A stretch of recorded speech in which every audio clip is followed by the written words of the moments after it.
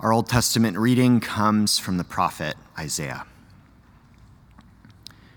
Arise, shine, for your light has come, and the glory of the Lord has risen upon you. For darkness shall cover the earth, and thick darkness the peoples. But the Lord will arise upon you, and his glory will appear over you.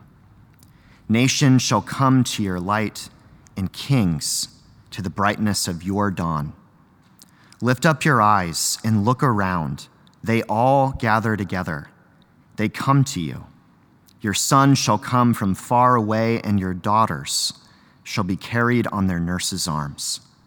Then you shall see and be radiant. Your heart shall thrill and rejoice, because the abundance of the sea shall be brought to you. The wealth of the nation shall come to you. A multitude of camels shall cover you, the young camels of Midian and Ephah. All those from Sheba shall come. They shall bring gold and frankincense and shall proclaim the praise of the Lord. This is the word of the Lord. Thanks be to God. Hear the gospel of our Lord Jesus Christ according to Matthew. Glory to you, O Lord.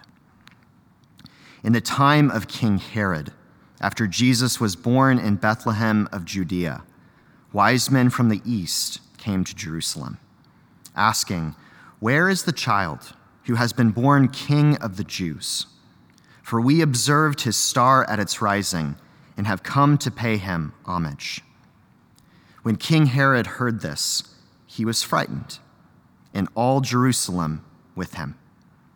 And calling together all the chief priests and scribes of the people, he inquired of them where the Messiah was to be born. They told him, "In Bethlehem of Judea, for so it has been written by the prophet, and you, Bethlehem, in the land of Judah, are by no means least among the rulers of Judah. For from you shall come a ruler who is to shepherd my people Israel." Then Herod secretly called for the wise men and learned from them the exact time when the star had appeared. Then he sent them to Bethlehem, saying, "Go and search diligently for the child. And when you have found him, bring me word, so that I may also go and pay him homage." When they had heard the king, they set out. And there ahead of them went the star that they had seen at its rising, until it stopped over the place where the child was. When they saw that the star had stopped, they were overwhelmed with joy.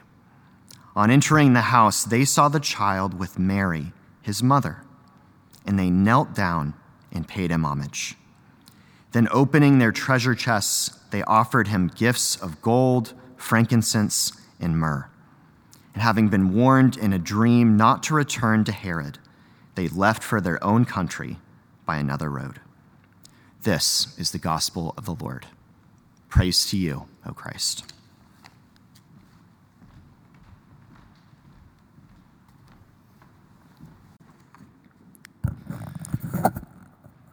Would you pray with me? Our gracious God, would you be with us this morning and reveal yourself to us? Enlighten our minds in the knowledge of Christ. Enliven our bodies by your Holy Spirit, and inflame our hearts with love for you and for our neighbor, that we may become more and more like Jesus. We ask your blessing on our time now, through Christ our Lord. Amen. Well, this Sunday we observe the Feast of Epiphany and celebrate the baptism of our Lord. And it's customary in Christian tradition to celebrate Jesus' baptism and Epiphany together because both events share a central common theme: God's self-revelation to the world. The baptism or Epiphany commemorates the revelation of God to the nations as the wise men from the east come to Bethlehem to worship and adore the newborn King of Israel, bringing gifts as they come to Israel's light, which has dawned in the darkness of the world.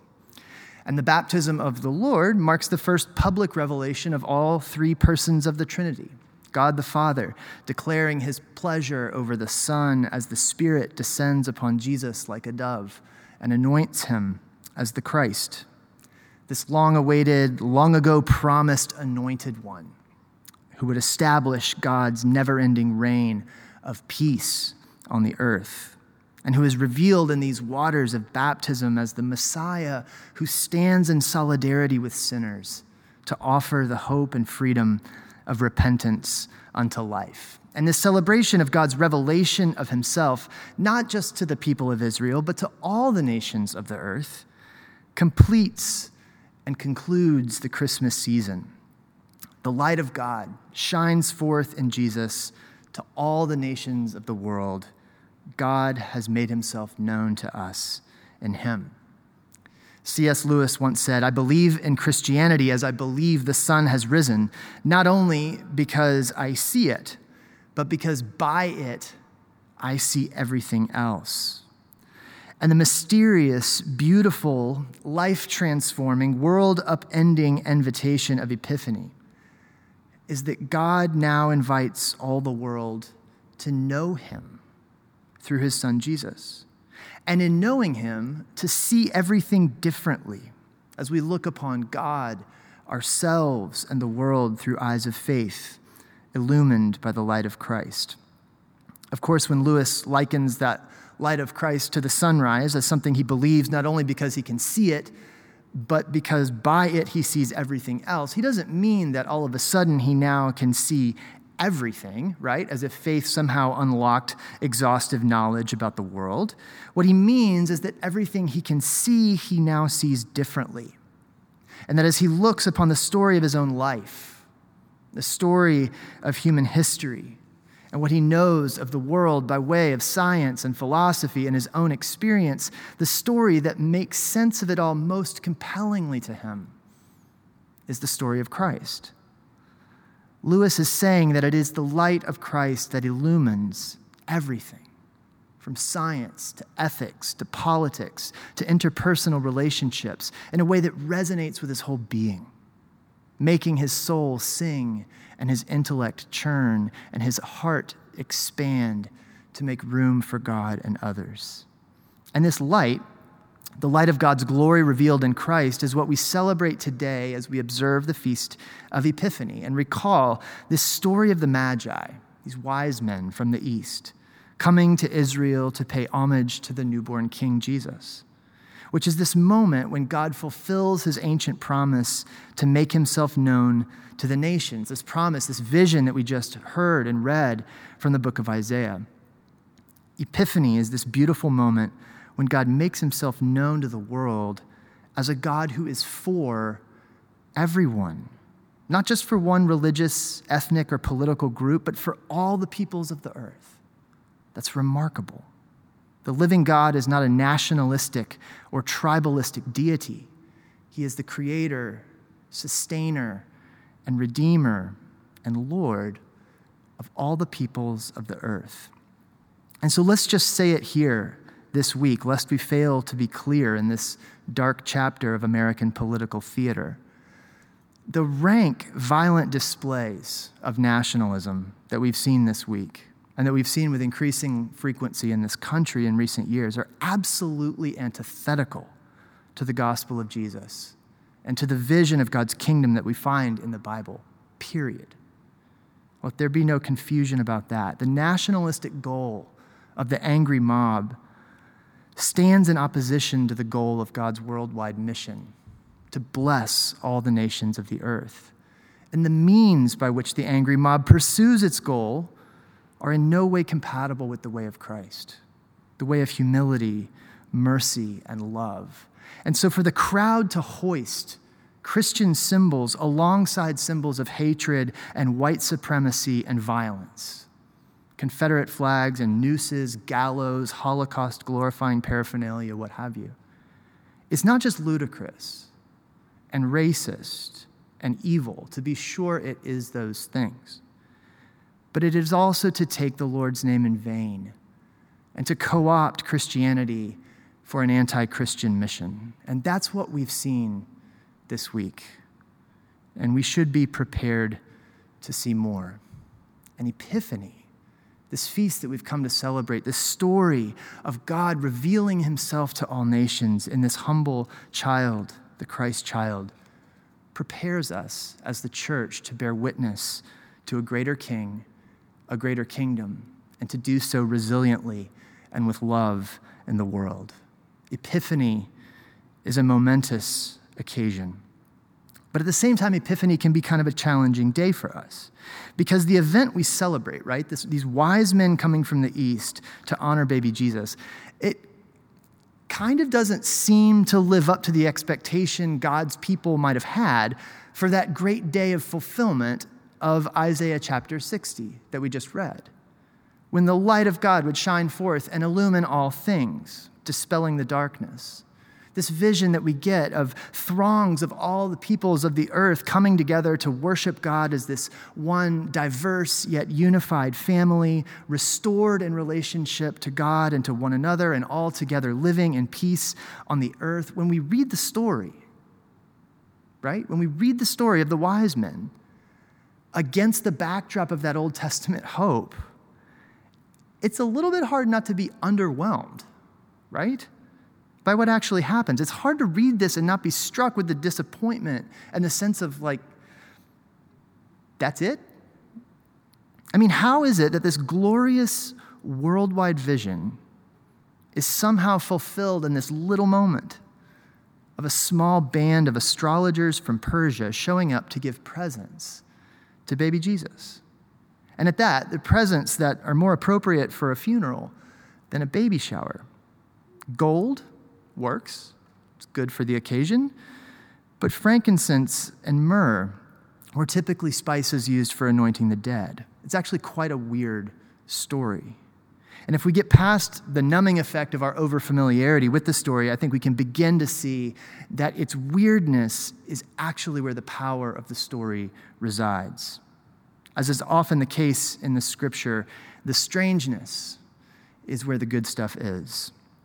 And the unexpected way that this story plays out should challenge our expectations for our own lives with God and train us to pay attention to the real God who has actually come to us, rather than waiting endlessly for whatever imaginary God we may create in the image of our own expectations. And this real God we acknowledge today at Epiphany is the light of the world, who dawns in the real darkness of our lives. This God of power and mercy and love who changes lives and restores the broken things out there in the world and in here, in ourselves, among us and around us, in our relationships with one another. And as we consider the story of the Magi, let's just think about it with respect to two things. One, our expectations, and two, the light by which we see. Our expectations shape all of our experiences of life, right? We know that. And of course, that was no less true for the ancients than it is for us today. And the ancient Israelites, they had their expectations of God and what it ought to look like for God to be active in their lives and in the world. And those expectations were largely centered around two things: God's place and God's king. God's place was the land of Israel, generally, and specifically the temple, God's house that stood at the center of the land. And God's king was the anointed Messiah who was going to reign under God and over the kingdom. It's a position that had been vacant for quite some time by the time Jesus arrives on the scene. And it's even occupied by pretender kings like Herod, who's more a puppet of the Roman Empire than a real ruler of the people of Israel. But the idea was that God's people, living in God's place and led by God's king, would be the fountain of God's blessing for the whole world. That the wisdom and flourishing life that God would bestow upon this one nation, Israel, would not just be for their own benefit, but would be a gift for all the nations who would come from afar to experience life in the presence of God. And so the expectation was there that God would someday provide his promised king, to restore his promised kingdom, and through that kingdom bring God's peace to bear upon the earth.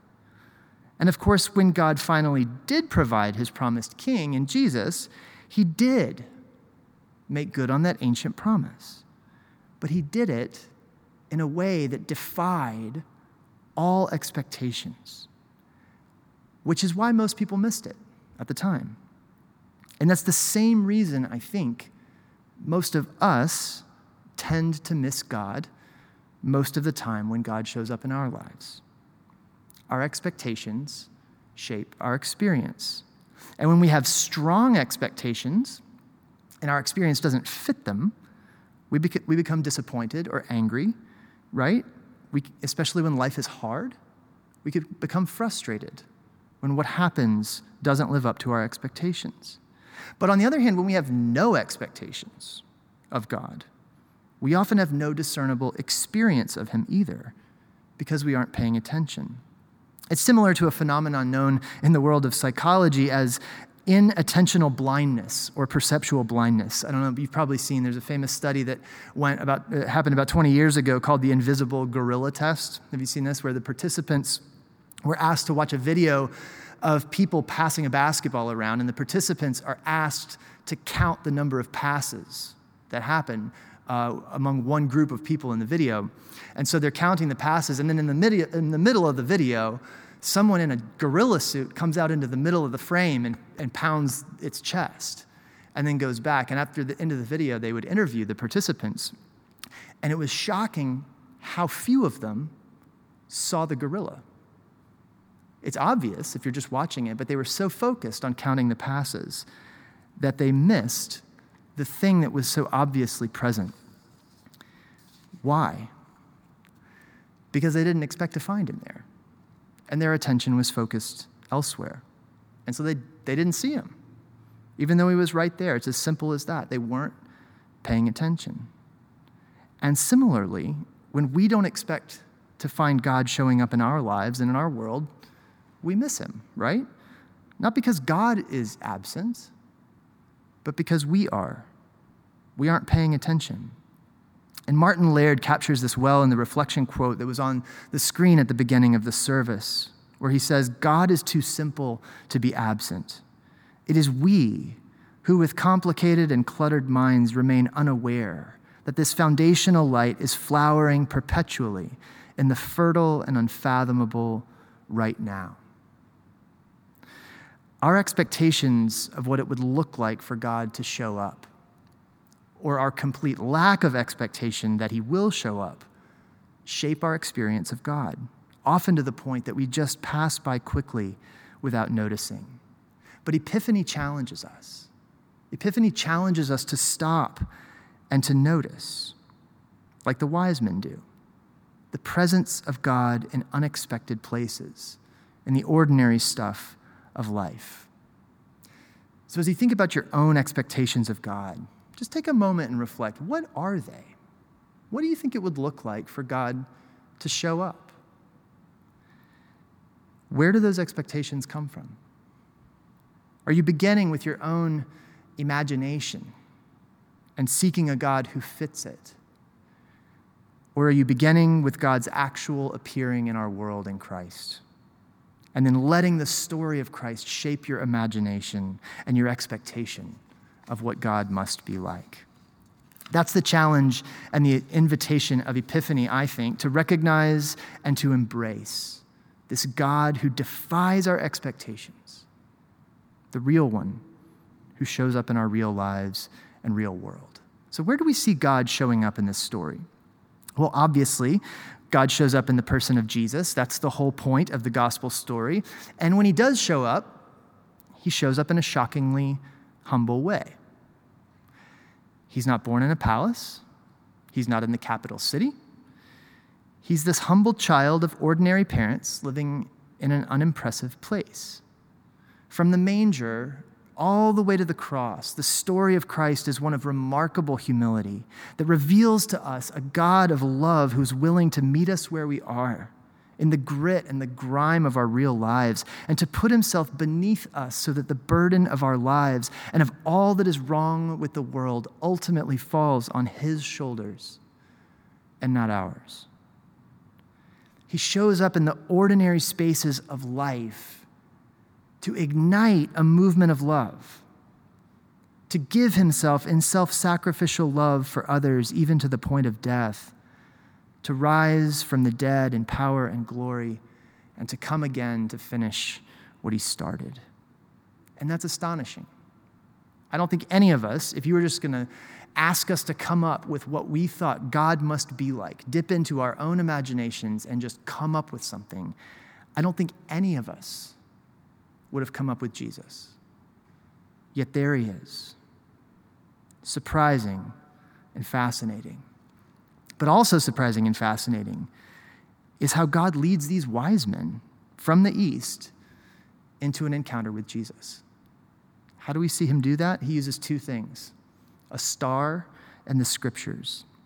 These wise men are astrologers. They read the stars in search of wisdom, which is not a highly acclaimed pathway to wisdom, according to the Bible, but God meets these wise men where they are. God speaks to them in their own language, as it were, and uses the stars to lead them to Israel.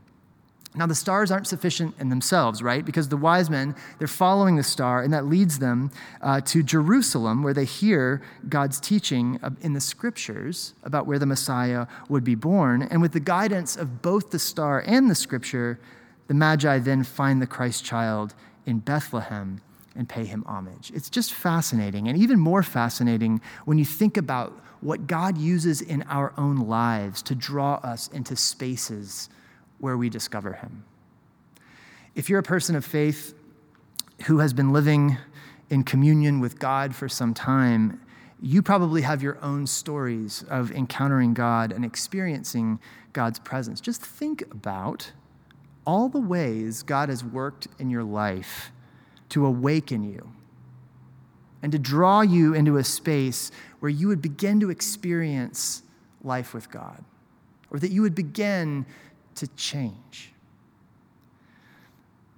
Of course, for those of you who don't see yourselves as people of faith and don't have personal stories yet of encountering God in these ways, just think, what was it that led you here today?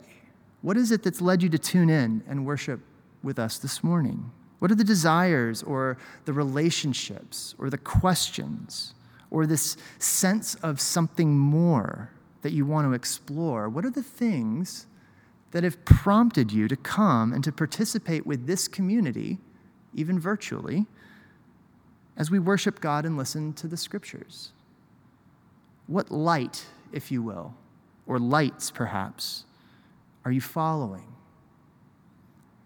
And then curiously, why might they have brought you here? God is so kind to meet us on our own turf.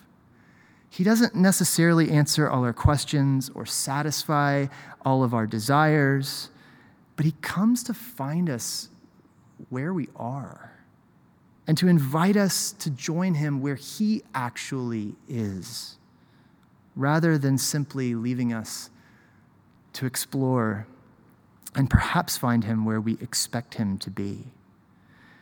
And then, of course, the question for us when we find ourselves in the presence of God, in the place where he is, encountering him in worship, meeting him in the community of faith, as scattered as we may be these days, or in the teaching of the scriptures, or in the breaking of the bread at the table, or in the acts of love and mercy to which he calls us, when we find ourselves in the presence of God as he comes to us in Christ, the question then for us is, how will we respond to him? What will we do with Jesus? And in this story, we see these two opposite responses. We see Herod's resistance to Jesus, and we see the wise men's embrace of Jesus. Herod is frightened, Matthew tells us. And in his fear, he resists Jesus as king in order to protect what he wants for himself. And of course, we know from the rest of the story that Herod's self-protective move turns tragic and even murderous very quickly. But on the other hand, the wise men respond in this very different way. They are open to God's leading. And even though they don't fully understand it, they come and they find Jesus, and when they do, they embrace him. They worship him. They pay homage to him in costly devotion. two responses. On one hand, self-centered, self-protective fear. On the other hand, open, other-centered, self-giving love. They're two opposite orientations to the world, to God, and to others. And of course, every one of us is probably some complicated mix of those things, right? The challenge of Epiphany for us is just this. How will we respond to God, this one who reveals himself to us in Jesus? Will we receive him or reject him? Will we be awakening to him, or will we be dozing off to his presence? Will we even pay attention enough to notice that he's there? This God who shows up in our real lives, in our relationships, in our loneliness, in our doubts, in our questions, in our longings, even in our dark night of the soul. This God who defies our expectations and explanations, and often even our demands. This God who says, I'm for all the nations and all the peoples of the earth, not just for one tribe, not just for one in-group. This God who takes on human flesh and joins us in the waters of baptism to stand in solidarity with sinners and extend mercy and to offer love and new life and hope to people like you and me and the angry mob. This God is the light of the world. He's the hope of your life and the lover of your soul. May God give us grace this Epiphany to embrace him who has embraced us in love, the true and living God, Father, Son, and Holy Spirit. Amen.